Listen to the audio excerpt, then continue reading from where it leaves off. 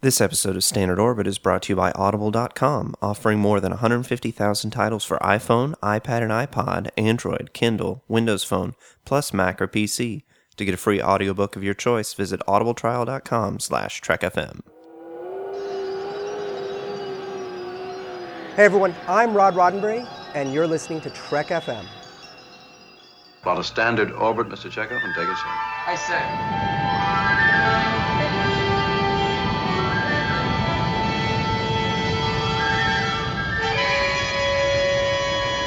You will obey. It is the word of Landru. Joy to you, friends. Welcome to Standard Orbit, Trek FM's dedicated show about the original Star Trek series. This is a show where we dive into the characters, concepts, cliches, and other things that don't start with C about the original series. My name is Drew, or Landru. I'm the TOS editor for the network, and with me today is my co-host Mike from Commentary Trek Stars. What's up? Nothing much, dog. Yo. That's good. That's good. Ready to watch some Star Trek.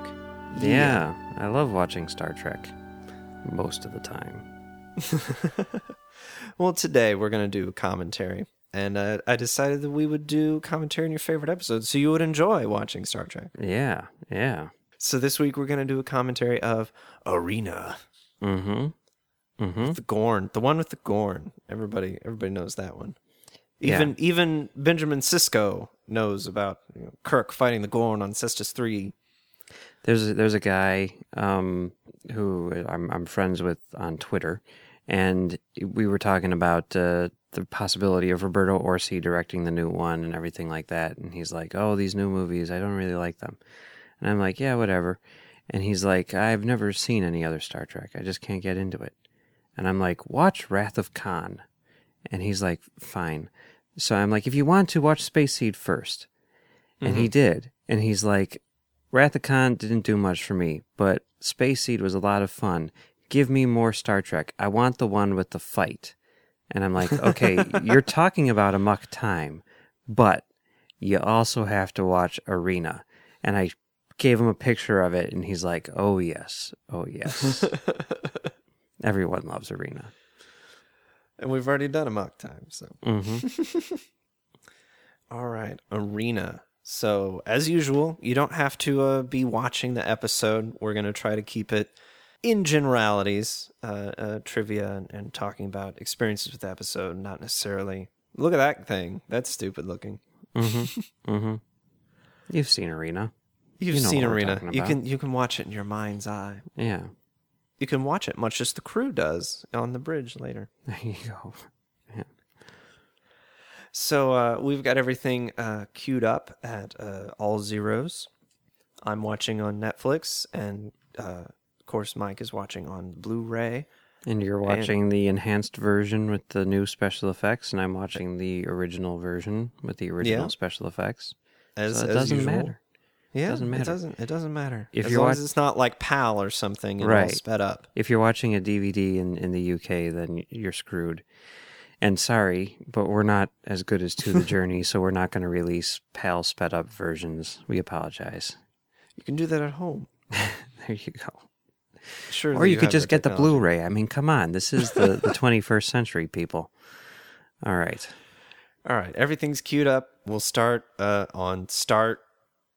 So it'll be 3, 2, 1, start, and then we'll push play on start.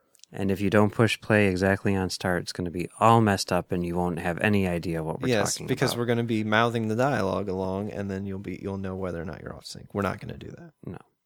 All right. 3, 2, 1, start.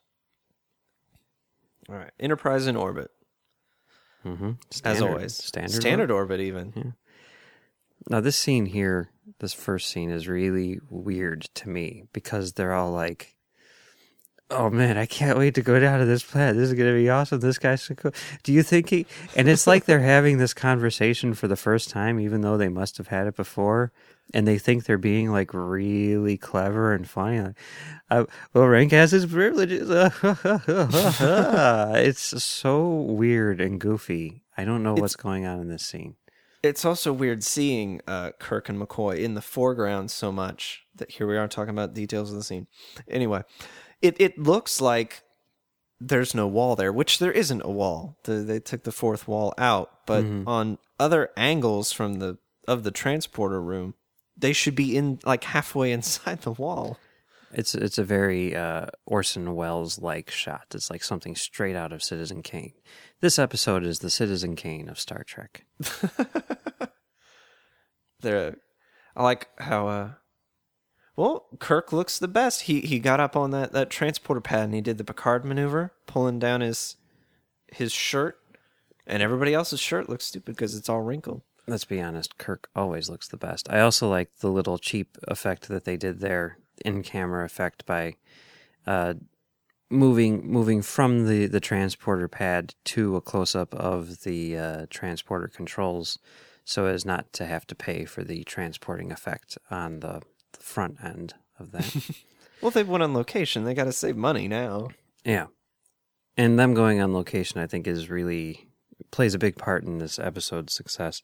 I mean, even the stuff at the beginning here, and this is kind of an epic tale. I mean, it starts off with them wanting some dinner, some good hospitality, and then they go down to this planet where it's just like gone, you know?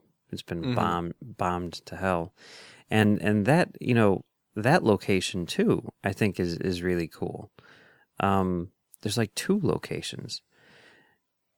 And that really helps to sort of open it up and give it like a lot of scope. Yeah, apparently that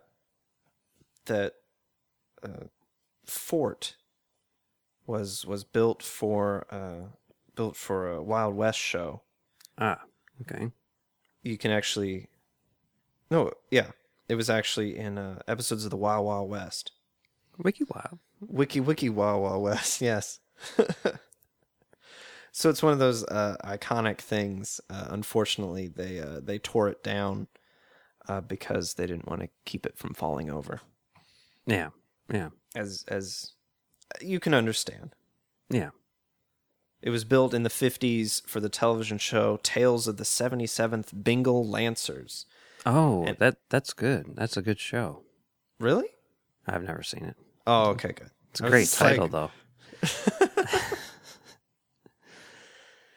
And it's actually in Vasquez Rocks, so it's not like it's 2 like completely separate locations. It's just they took advantage of the situation. And the other thing is, it's so big that like with this shot here and everything, with the zoom, and you've got the thing in the foreground. I mean, you thought that they were getting a lot of depth with that transporter room. I mean, here they're able to like actually like slap on a couple semi-telephoto lenses to these cameras here and shoot it from way in the distance and give it a look which is usually not found on Star Trek. I like that. Really gives it a lot of scope. And this whole scene here, I think, is really cool because you get to see like a lot of strategy in a sense, but it's all told from their perspective. You know, you're not seeing the whole battle; you're seeing the battle from the crew's perspective. And I hate the red shirt cliche, but I mean that guy they're like, hey, there's creatures over there, you know, maybe they're hostile. And he literally just stands there and he's like, I think I see something, and gets disintegrated. It's like, what? He had it coming. Yeah. Yeah, he's wearing bright red outside. Yeah. I mean, I've got that tie. It's really bright red when you're outside. It's not his fault that Starfleet's uniform makers are maybe not the brightest. And Kirk kind of blends into the background. Yeah. I believe this is the episode that gave Nimoy and Shatner tinnitus from all the explosions. Tinnitus is where you get the ringing in your ears all the time. Yeah, that sucks. I had a boss that had it, so there were some pitches he couldn't hear because it just blended in with his tinnitus. Mm-hmm. Yeah, them explosions are right there. Yeah. And I like even the detail in this, like, you know, life support ramp 3 or whatever it says and everything like that. That's pretty cool. I guess it's a lot easier to build a an outpost when it's in ruins than Yeah, bustling, fully formed. Yeah. I mean, whenever they do like Starbase 11 or whatever, it's always that, a map painting and a wall. Now they say here that Sulu is in command of the Enterprise. Where's Scotty? What's he up to? I don't know. Yeah. Maybe he's in engineering. Yeah. So, I mean, kind of like I was saying before, like this episode is known for the fight between Kirk and the Gorn, but it's got... This is what it's known for me. This episode right here? Is this part scene, where Kirk does all this crawling and tucking and rolling. Yeah. I mean, this is great stuff, but it kind of gets lost in the shuffle because once the Gorn shows up, that's all you remember. But this episode has so many things going on in it. It's pretty big. You got this fight here, and then they go back up onto the ship, spoilers, and they're chasing the Gorn ship through space. And then you get into the heart of the episode, which is, Kirk versus the Gorn. And then afterwards, you've got, spoilers, the godlike being. And because of that, because it has all of those sort of Star Trek-like elements in it, I do consider this in many ways to be like the quintessential episode of Star Trek. And this is often one that I show to people if I need to show them only one episode to give them an idea of what the original series is. Yeah, I can see that. Yeah. There's a lot of dynamic shots. Like there was that nice pull over to Sulu here on the bridge. Mm-hmm. I mean, it's really, really well shot. Yeah. I want to say, was it Joseph Pevney? Yes. Who was one of two people, along with Mark Daniels, I think, who directed the most episodes of the original series. Yeah. I think by the second season they were trading back and forth every other episode. Yeah. And I like that there is a survivor. It is weird that they couldn't tell that, one, there was another ship in orbit, that there were a bunch of aliens on the ground, and that Cestus III was completely destroyed. Don't you have to call down there hey, we're beaming down. Everything cool there? Yeah, well, everything's fine. But they did have the call because there was a faked invitation and everything, right? Oh, was that the Gorn? You think that was the Gorn? I think so. Doing their impression, right? They're like, everything is fine. There's nothing. Just come down. We have fried chicken. It's good. Yeah.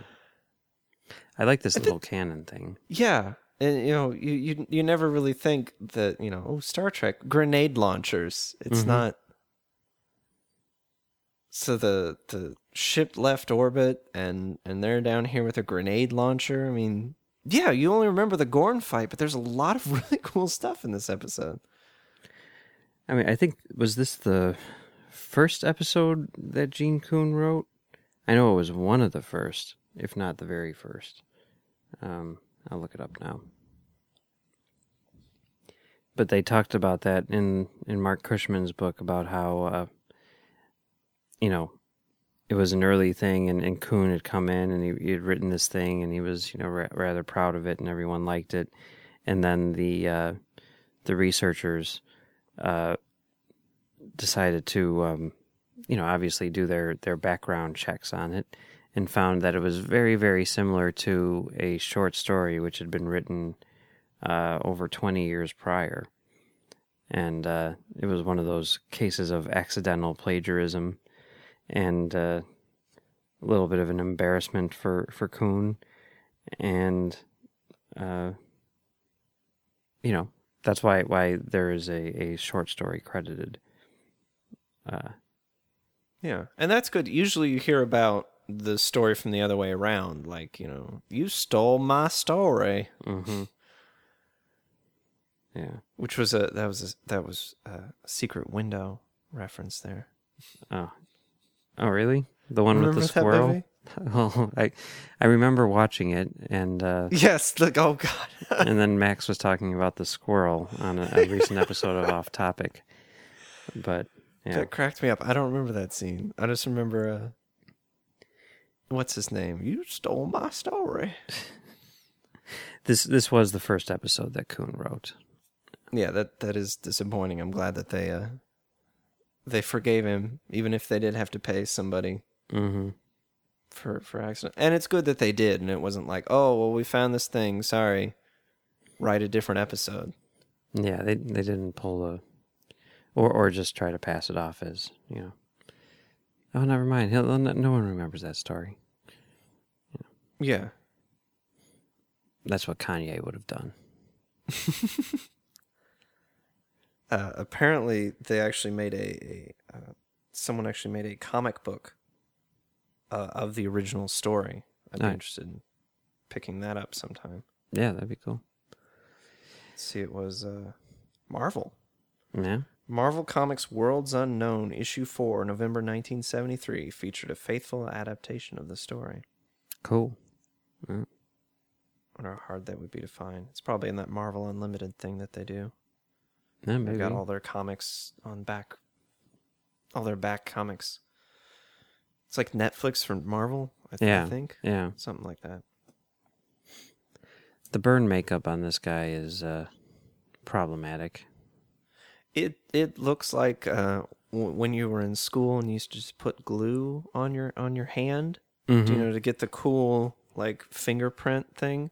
Yeah, it looks like somebody just put glue on his face. Yeah. So we've pretty much come out of the first phase now, and this is the downtime in between the next big battle. It is kind of structured like a Western in a sense, where you have conflict and then reflection, and then conflict and reflection, whatever. But it's cool in that each conflict is unique. First we have the long range warfare on the planet. Then it's a chase essentially, and then we've got the battle royale at the end. So it's cool. Make it personal. Maybe this is a commentary on the beginning. We've got the long range trench warfare kind of thing. I wonder if this episode is trying to say sometimes you have to make it personal. You have to see the enemy. You have to face him head on. And maybe then you understand your enemy and you show mercy and things like that. Yeah. Spoilers.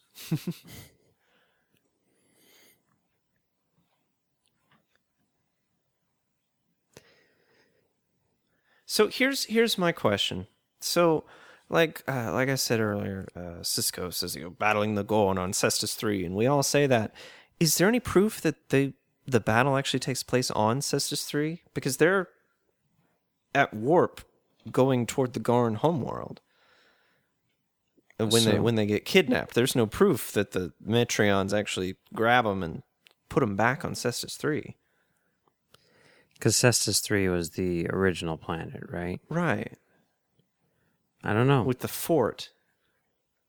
Maybe it is. But either way, he did battle the Gorn on Cestus III. This is true. Yeah. But I don't think Sisko was talking about that. Remember when you... tell me about when you put that ball in that grenade launcher. Had that even happened yet? Oh, that would be embarrassing. If in trouble or trials and tribulations, he'd gone up and been like, tell me about battling the Gorn. The what? The Gorn. Oh. But it had happened. Cestus what? Point. What's wrong with Cestus 3? I mean, whoa. Nothing. I hear that guy's got really good food. Yeah, maybe you should go down for some chicken. You may want to go down early. Maybe evacuate them. I don't know. And there's Scotty there, so Scotty's even in this episode. But they didn't give him command? I think the behind-the-scenes hierarchy of ranks was different. Poor, I mean, but TK's fine being in command. Yeah. And this is one of the few episodes where once Kirk gets kidnapped, no one tries to mutiny Spock. No one tries to overthrow him in command. So it's one of the rarities. You'd think McCoy would run around being like, find where that Gorn is and shoot it with the ship's phasers. We can put him on stun. Although they do say, like, you know, when I think it's Bones who suggests that or something, going after them, and Spock is like, they could be anywhere, dude. Probably not on Cestus III. Yeah.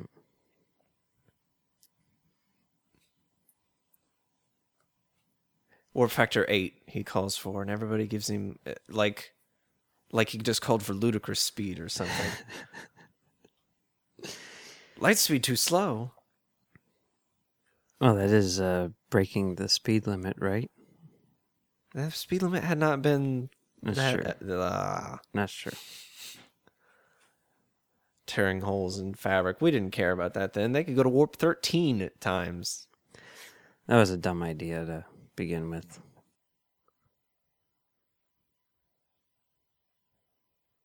It just takes forever for them to catch up with this ship, and we never see it. I mean, even in remastered, you only ever see it, you know, teeny tiny in the distance. Oh, do you? Oh, that's cool. Yeah, well, you know, budgets and whatnot. Yeah. I mean, that's why you come up with things like cloaking devices and stuff. Mm-hmm. Like Battlestar 1980, I think. Everything got equipped with a cloaking device, so they didn't have to take, like, the Raptors everywhere that they filmed. Yeah, I mean, that show, I guess, really sort of was designed from the ground up to be a cheap version of Battlestar Galactica. It's weird. And yet you don't feel it. I mean, almost by not seeing the ship, you know, and by not seeing the Gorn the first time out, it sort of adds to the story because it really does tell it from the crew's perspective and you know, adds some mystery to the Gorn. And then when you first see that Gorn, there's like a smash cut as he whips his head around, and it's one of the most amazing cuts in television history. Mm-hmm.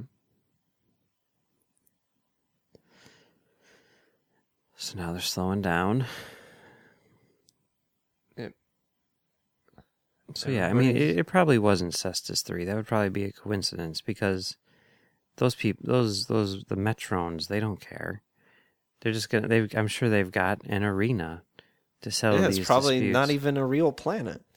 Maybe they sent them to the Vasquez Rocks because there's no one out there. They're on Earth all along. Mm-hmm. Someone's like, Kirk, what are you doing here? I think this navigator here, or helmsman, which he's the navigator, right? He would be the navigator, yes. I believe that because he looks just like Captain Pike. Mm-hmm. I think that's the guy they got to play Pike in Menagerie. Oh, is it? Oh, yeah, that could be. Yeah, I read that he was in other episodes, and I was like, you know, because he looks just like Captain Pike. I'm like, oh, yeah, that's terrifying. He shows up at conventions still, and In a wheelchair? no, not in a wheelchair. And like, I am shocked, but I don't know how old he is, but he looks so young for someone to have played, you know, Captain Pike in the original series. It's crazy. Whatever he's doing, he needs to keep on doing it. And he should share it with the rest of us. Yeah. So now everybody's dead in space. Yes. Like they hit a brick wall of space. A Metreon wall.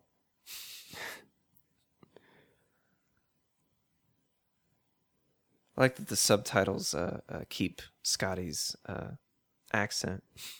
It's the ones on Netflix. We cannot be moved.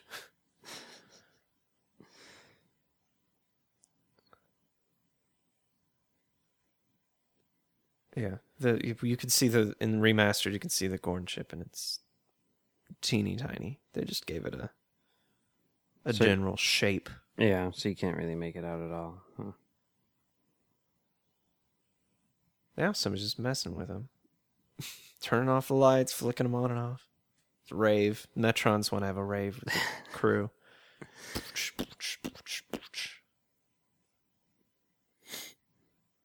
I love how many different cultures there are with space. You reached our space. The Gorn are trying to get to their space. Who are the Gorn? Well, they have space, and we have space, and you've never heard of us.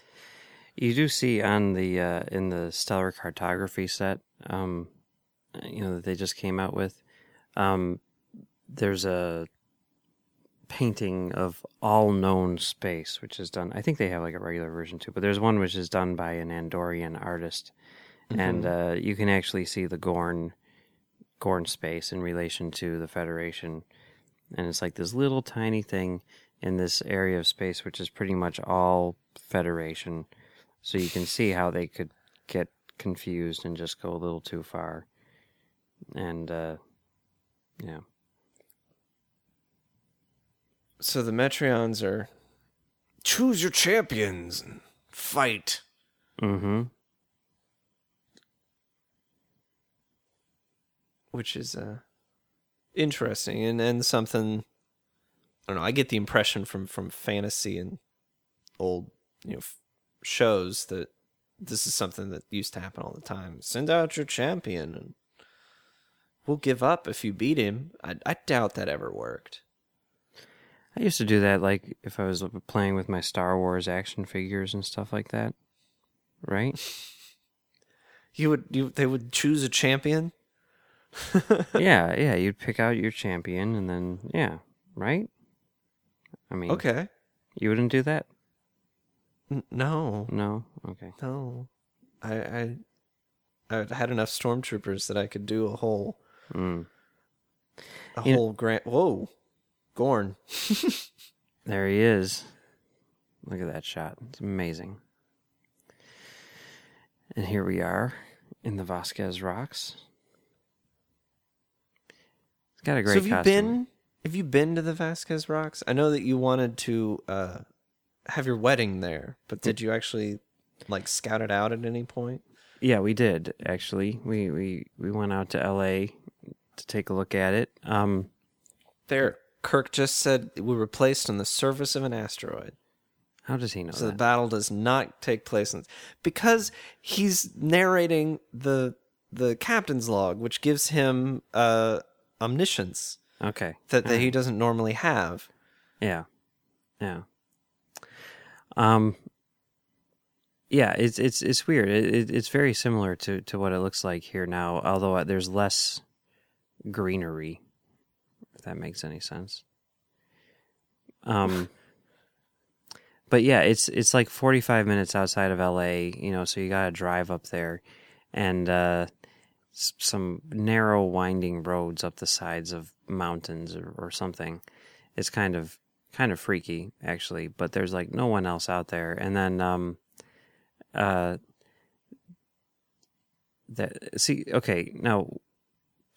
these shots right here, this fight, and the Gorn and the way that he slowly moves his hand, and the idea that they thought that was going to work, that was going to play well on screen. It's perfect, but it does also really set the tone, for the entire original series. I mean, I love it. I love this stuff, and it's is it cheesy? Yeah, but it still totally works. I'm still totally into this. Gorn should have bit him in the neck when he was giving him that bear hug. I love how Kirk boxes him in the ears. Yeah, and I love how in the video game with the Gorn, that's one of his moves. He can box the Gorn's ears. It's great. Which one? Which video game? The JJ Verse game. The Star Trek video game. Yes. As opposed to the Star Trek movie, as opposed to... Right. It's pretty great that you can box the Gorn's ears in that game. I also love the commercial for that game where you have William Shatner sitting on a couch next to a Gorn. They're playing co-op, and then they just reenact this battle. Mm-hmm. I love that. Just love everything about this battle. Like, this doesn't play too well. Kirk picks up a little rock, and he's like, "Aha!" And the Gorn's like, "Okay," and just picks up the biggest rock that you've ever seen and just throws it at Kirk. Yeah, and Kirk's like, "Oh," and runs out of the way. The arc on that rock doesn't quite match from one shot to the next, but what can you do? But yeah, the Vasquez Rocks. So you go up there, and it's great. I mean, it's really cool because it really is just that. I mean, you can reenact that scene no problem, and there's pretty much no one else up there because it's in the middle of nowhere. They've got like a little, essentially a trailer because it's like a national park or a state park or something. So they got a trailer with a little office with 2 women in it, and they'll tell you all these stories about everything that shoots up there. They were talking about when the new movie came up, and they shot like a ton of stuff, and then they went to go see the movie, and none of it was in there because there was all the stuff with Spock's birth and everything. Right. But yeah, it was cool, and it would have been a cool place to have a wedding. The problem is, the big problem is that aside from a couple of porta potties, there isn't a bathroom. There's no running water within about 45 minutes of this place. So that's annoying. And that seemed like it would be problematic in terms of logistics and then getting chairs and everything out there, and then the temperatures, it would be extremely hot. So we ended up not doing this because it would have been a logistical nightmare, but it was still pretty cool to see the place. We were going to go up on the rocks, but the lady who was kind of like taking us around and everything, she's like, yeah, we've had a rattlesnake which has been hanging out around here for the past few days, and I think it's somewhere up on the rock. And I'm like, okay. Nope. Just like Kirk, I have a natural aversion to reptilian creatures, so. You did not want to battle the Gorn snake. No, I did not. But I doubt that the battle would have gone similar. No. I hate snakes.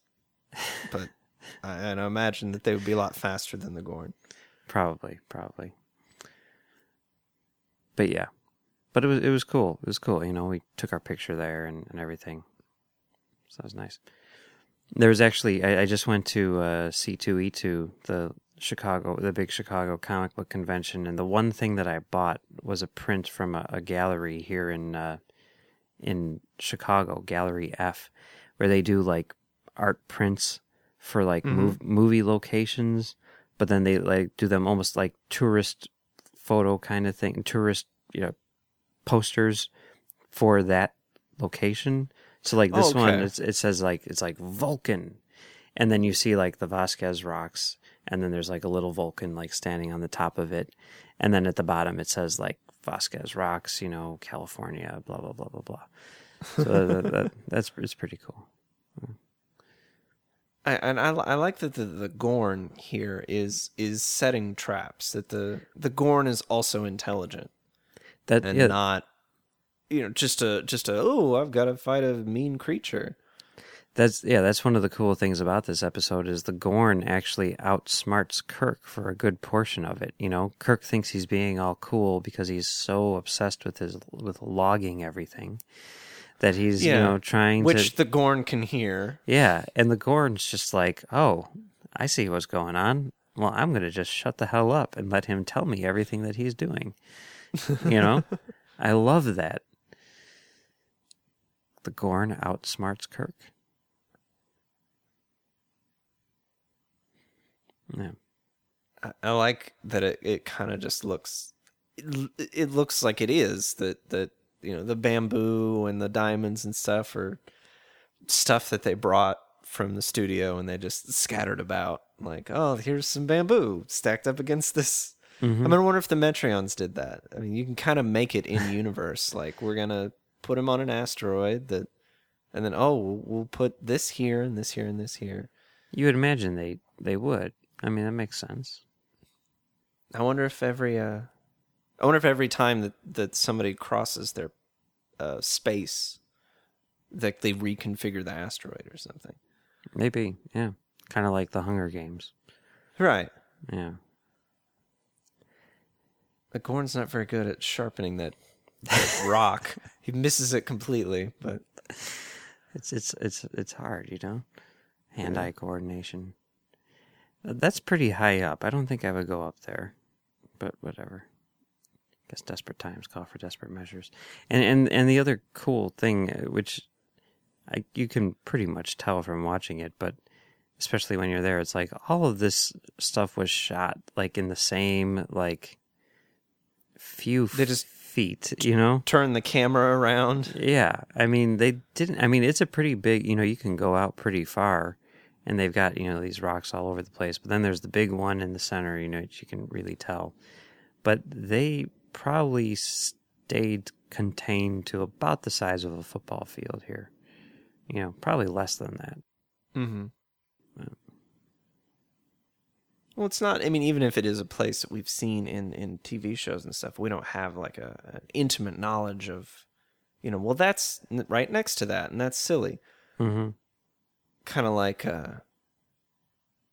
movies shot in Chicago or whatever. I'm sure you're just like, well, he turned right on that road, and now he's in a completely different part of the city. You don't have that problem with Vasquez Rocks. No. This cloud of smoke which comes up here, or dust or whatever, that doesn't work too well. It really does look like it's coming out of a dust machine or something, you know, from a completely different angle. That's okay. Kirk totally Wile E. Coyote's the Gorn. It's impressive. But Gorn's not down for long. No. Kirk's like, I should have stayed up on top of that rock. You can't keep a good Gorn down. Kirk's like, run away. And then,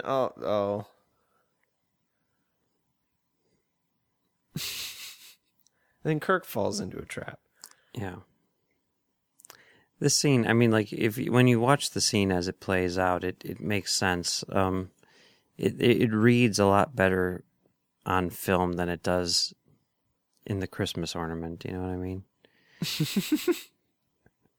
Because, you know, I mean, we're coming up here on the shot, which, you know, you see in every publicity still and everything like that. And it really looks like he could just slide out of there. Like, you don't get the impression that rock is on top of him. But when you see the whole scene play out, you can get what they're going for. So. The Gorn is just too slow. Because he's freaking hot. Yeah. I got my picture taken by Bobby Clark, who plays the Gorn. That's fantastic. Yeah, it was really sort of anticlimactic. It was like one of those things where, like, I would love to get my picture taken by the Gorn, and I'm like, now, you know, if I'm going to go up and ask this guy to do this, I need to, you know, pay for his services. Fair is fair. Yeah. So I had a Gorn Beanie Baby, and I'm like, I'm going to get him to sign this, you know? So I go up and I'm like, can you sign this? He's like, yeah. And then he signs it. And then I'm like, can I have you take my picture? And he's like, sure. How about you do it in front of this banner? And I'm like, great. You know, so he takes my picture. And then I was like, thank you very much. And I was about to walk over to pay him. And I think he maybe thought I was walking away. And he's like, excuse me, sir, but there's a fee for that. And I'm like, okay, this just got real awkward real fast. And then I just kind of felt icky. And then I looked at my Gorn, which had like a writing on it now. And I'm like, I liked it better when it didn't have any writing on it. So I went to the dealer's room and I bought another one. And I'm like, okay, that's it. I'm done with this. this is just not worth it. But he was a really cool guy, I have to say. You know, he was really into taking my picture, which was nice. And he had some great stories about filming. So that was You fun. should put all of your pictures up somewhere Yeah, I should. so that we can. And how do you keep them straight? Well, there's not that many. I can usually tell by the setting, you know. Oh, okay. That one's really awkward because if you look at the picture, it's me and I'm standing in front of the thing and I'm holding the Beanie Baby. But at the same time, like, I could tell that you know, because everyone would have trouble with the camera. They could never figure it out because it was one of those cameras where you hold it down and then it focuses and then it takes the picture. Oh. So people would, like, hold down the button and think they took the picture, but it wouldn't take the picture. So, like, he was having trouble with it, and I was in the middle of saying, like, you gotta hold down the button when the thing went off. So I'm like, yeah. And holding up this Beanie Baby in front of this banner. It's great. What can you do? Conventions. So now the Metreons are finally letting everybody see the glorious battle.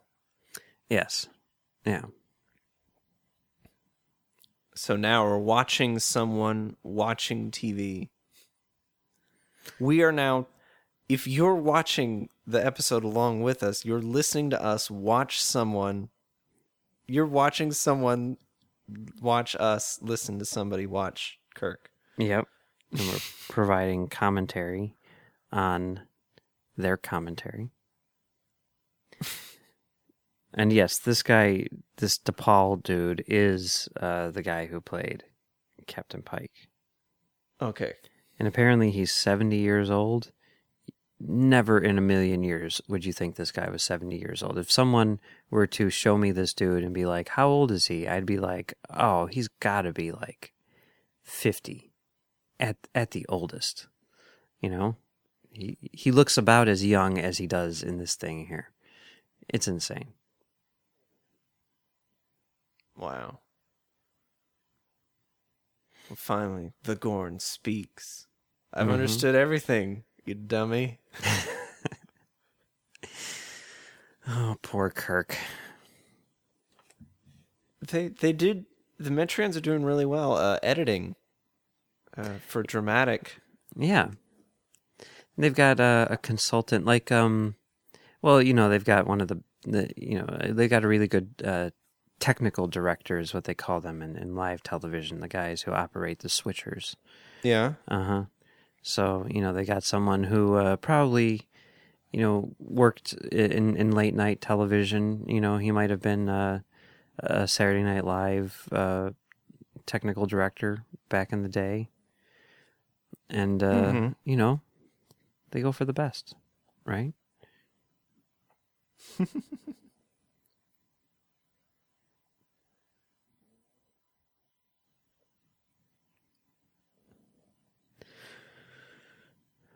So here Bones and Spock are debating, well, not really debating, but analyzing the situation. Yeah. They're like John Madden and Pat Summerall.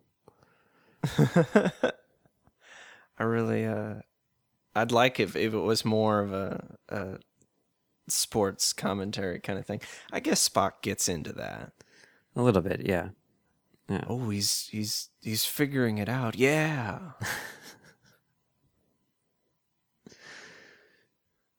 I love how Kirk picks up that first thing and he's like, is this going to work?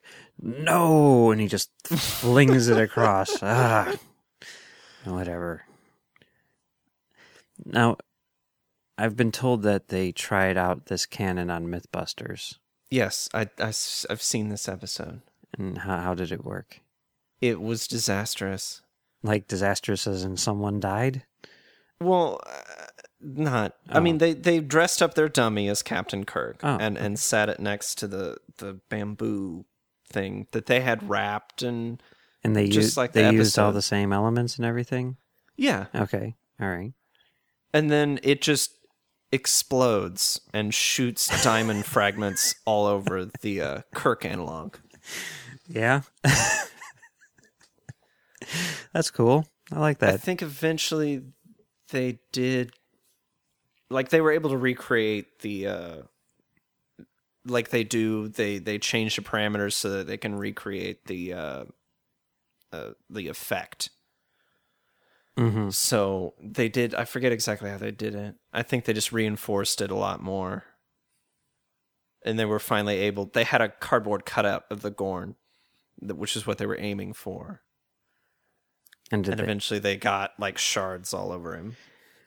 Yeah, but see, Kirk only had one shot at that because if he explodes on the first attempt, then he's not going to get a second. He's kind of dead. Yeah. I never really noticed this before, but the view screen on the Enterprise has a wider aspect ratio than television. I wonder what that is. I wonder what they're... We'll have to figure that out. Yeah. I like that it's obviously film, because there were some scratches down the side. Yeah, there's a bit of weaving in the gate as well. And you can see the frame line at the top of the screen there. The Metrians aren't very good projectionists. No. Well, they like it old school. They're like Nolan or Paul Thomas Anderson, where they go with the 35 millimeter because it's got the higher resolution and they're okay with the sort of organic look.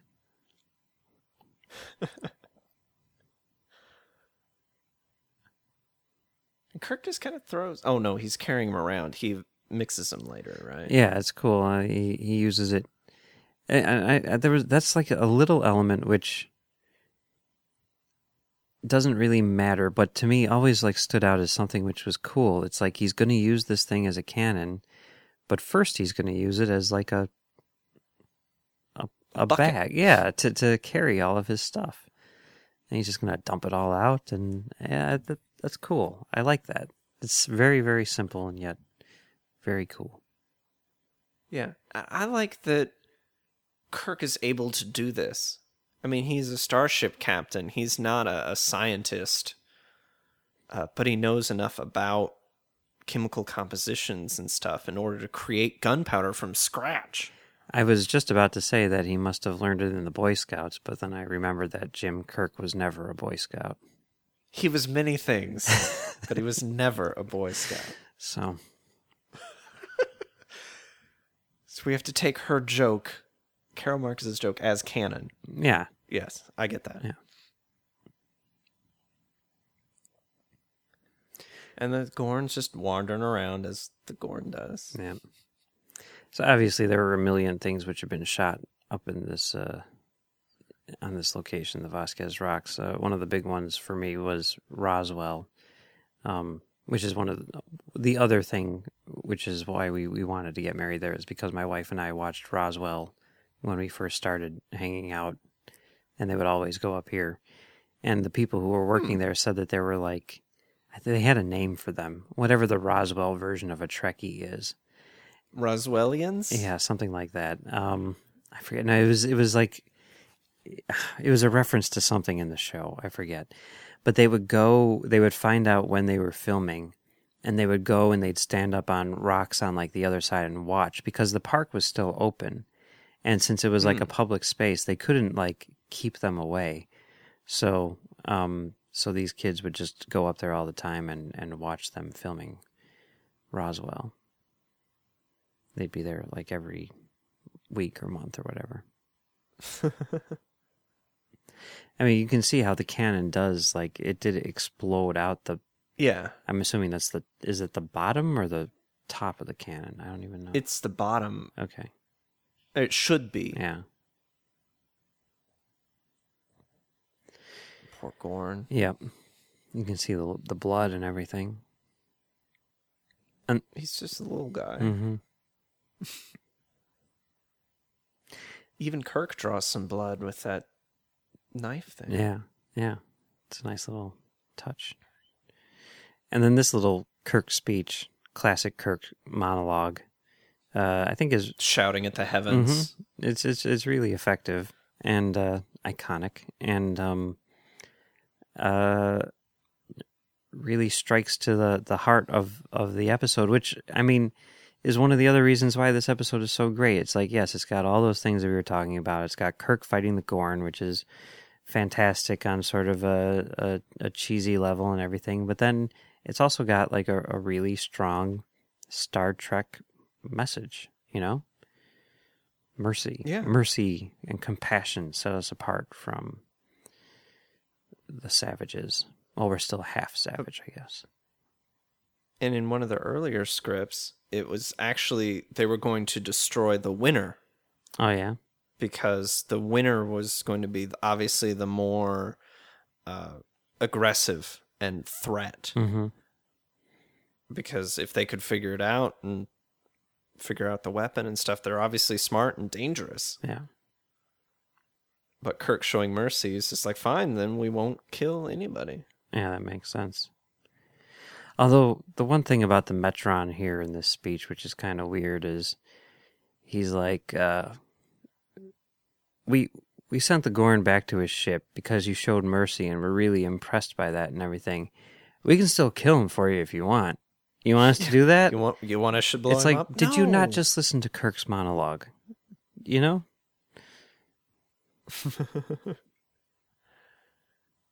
And here we've got another godlike race that we never hear from again. Perhaps in a few thousand years. Yeah. They'll get to it eventually. I mean, come on. It's Star Trek. That's what I want. STO, the next chapter of Star Trek Online, Mm-hmm. should be the Metreons finally show up and solve everybody's problems. Whenever Kirk appears or disappears, everyone on the bridge is just like, what? Oh my God. And they all jump up and leave their stations and a nice little pose. Guy in the background leaning on the thing. Yeah, it was a really good shot. Well, I wouldn't necessarily say that, but... No, I mean, it was a really well posed picture. Oh, yes.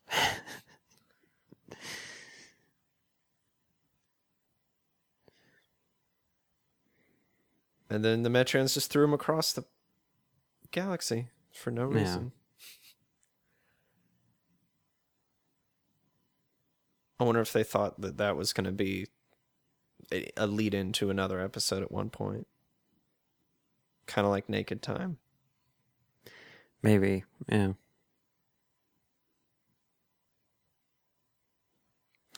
It's weird.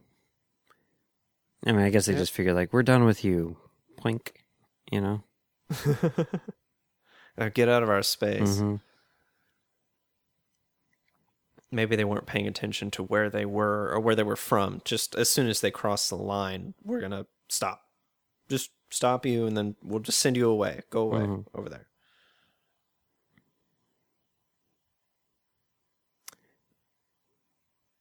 So because of this, Kirk doesn't have doubts anymore? Because he's like, I don't have doubts, not anymore. Well, I guess.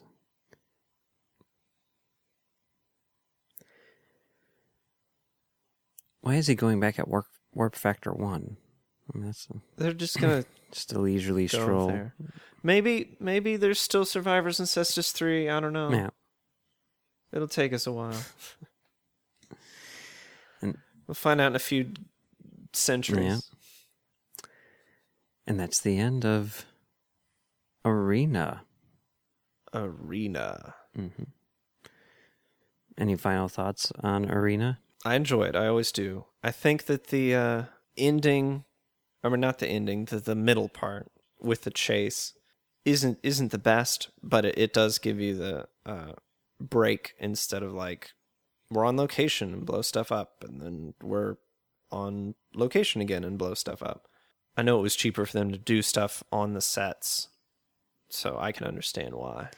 It drags a little bit in there, but I don't know. To me, like, the pacing in this episode is a lot stronger than in most episodes of the original series, so I can forgive it. That one little lull. Yeah. Yeah. On the whole, I agree that, you know, like I said, it's one of my favorite episodes. I mean, I have a hard time saying that it's better than The Trouble with Tribbles, but if not that, then if not number one, then definitely number two in my mind for the original series. The Gorn is the best. Well, it was fun commentating over Arena today, but that's just one of the Trek topics we've been talking about on Trek FM this week. Here's a quick look at what you may have missed elsewhere on the network. Previously on Trek.fm, Standard Orbit. DC Fontana. The Jeans and everybody saw what she could do, and they allowed her to transcend the role of secretary, much as Peggy in Mad Men. Earl Grey. Saucer separation. And usually it's said very dramatically. The star drive section only? What? Like they left half the ship? Where is it? The other half will come on Tuesday. Could it be in a pocket dimension? I don't even know. You left space dock without a saucer? The Ready Room. Coda.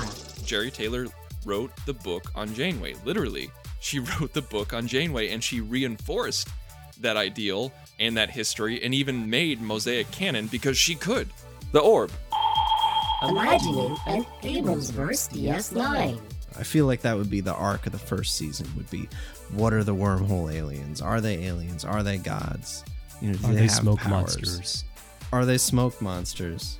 Is that them around the corner there? Why is there a polar bear on the station? To the journey!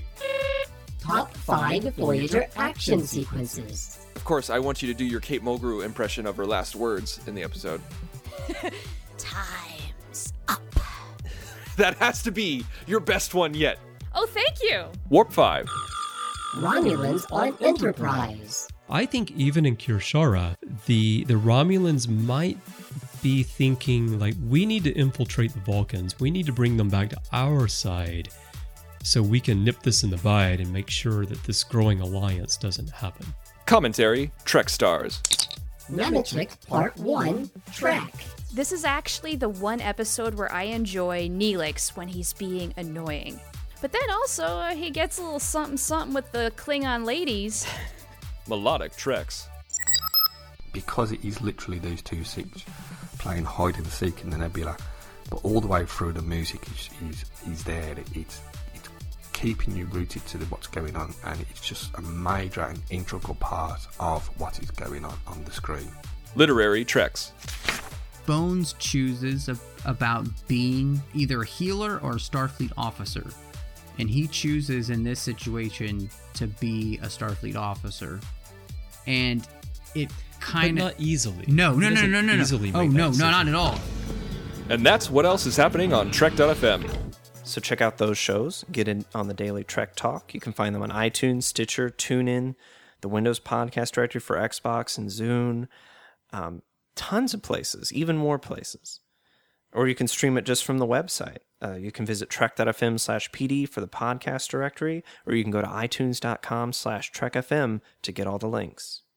So if you'd like to contact us about Arena or the Gorn or the Metreons or just Kirk karate chopping people in the back, you can go to trek.fm/contact. There's a form there. Choose to send a show and choose Standard Orbit. That'll come to both of us by email. You can also use the tab on the right-hand side of any page to send us a voicemail using your webcam's microphone. And you can talk to us and other listeners on our forums at trek.fm/forums. In social media, you'll find us on Facebook at facebook.com/trekfm and on Twitter under username trekfm. Mike, where can people find you out of orbit? Well, you can find me right here on Trek FM doing commentary Trek Stars with my friend Max, and you can also find me on commentarytrackstars.com, where I do commentary Track Stars off topic with Max and Brandon. And you can find me on Twitter at Mumbles3K. And you can find me on Twitter at 005, DOUBLEOFIVE. And you can find me on various places around Trek FM and the general internet at large. Before we go, we'd like to ask everyone to please support our sponsor, who helps us bring Standard Orbit to you each week. And our sponsor for this show is Audible.com. Audible's a great way for you to read all the books you've always wanted to read but never thought you'd have time for. Audible's the premier source for audiobooks with more than 150,000 titles to choose from and new titles coming every week. From classics to current bestsellers, and even some of the most famous Star Trek books like Prime Directive, Federation, and Spock's World, Audible has something for everyone. Mike, what's your choice for the week?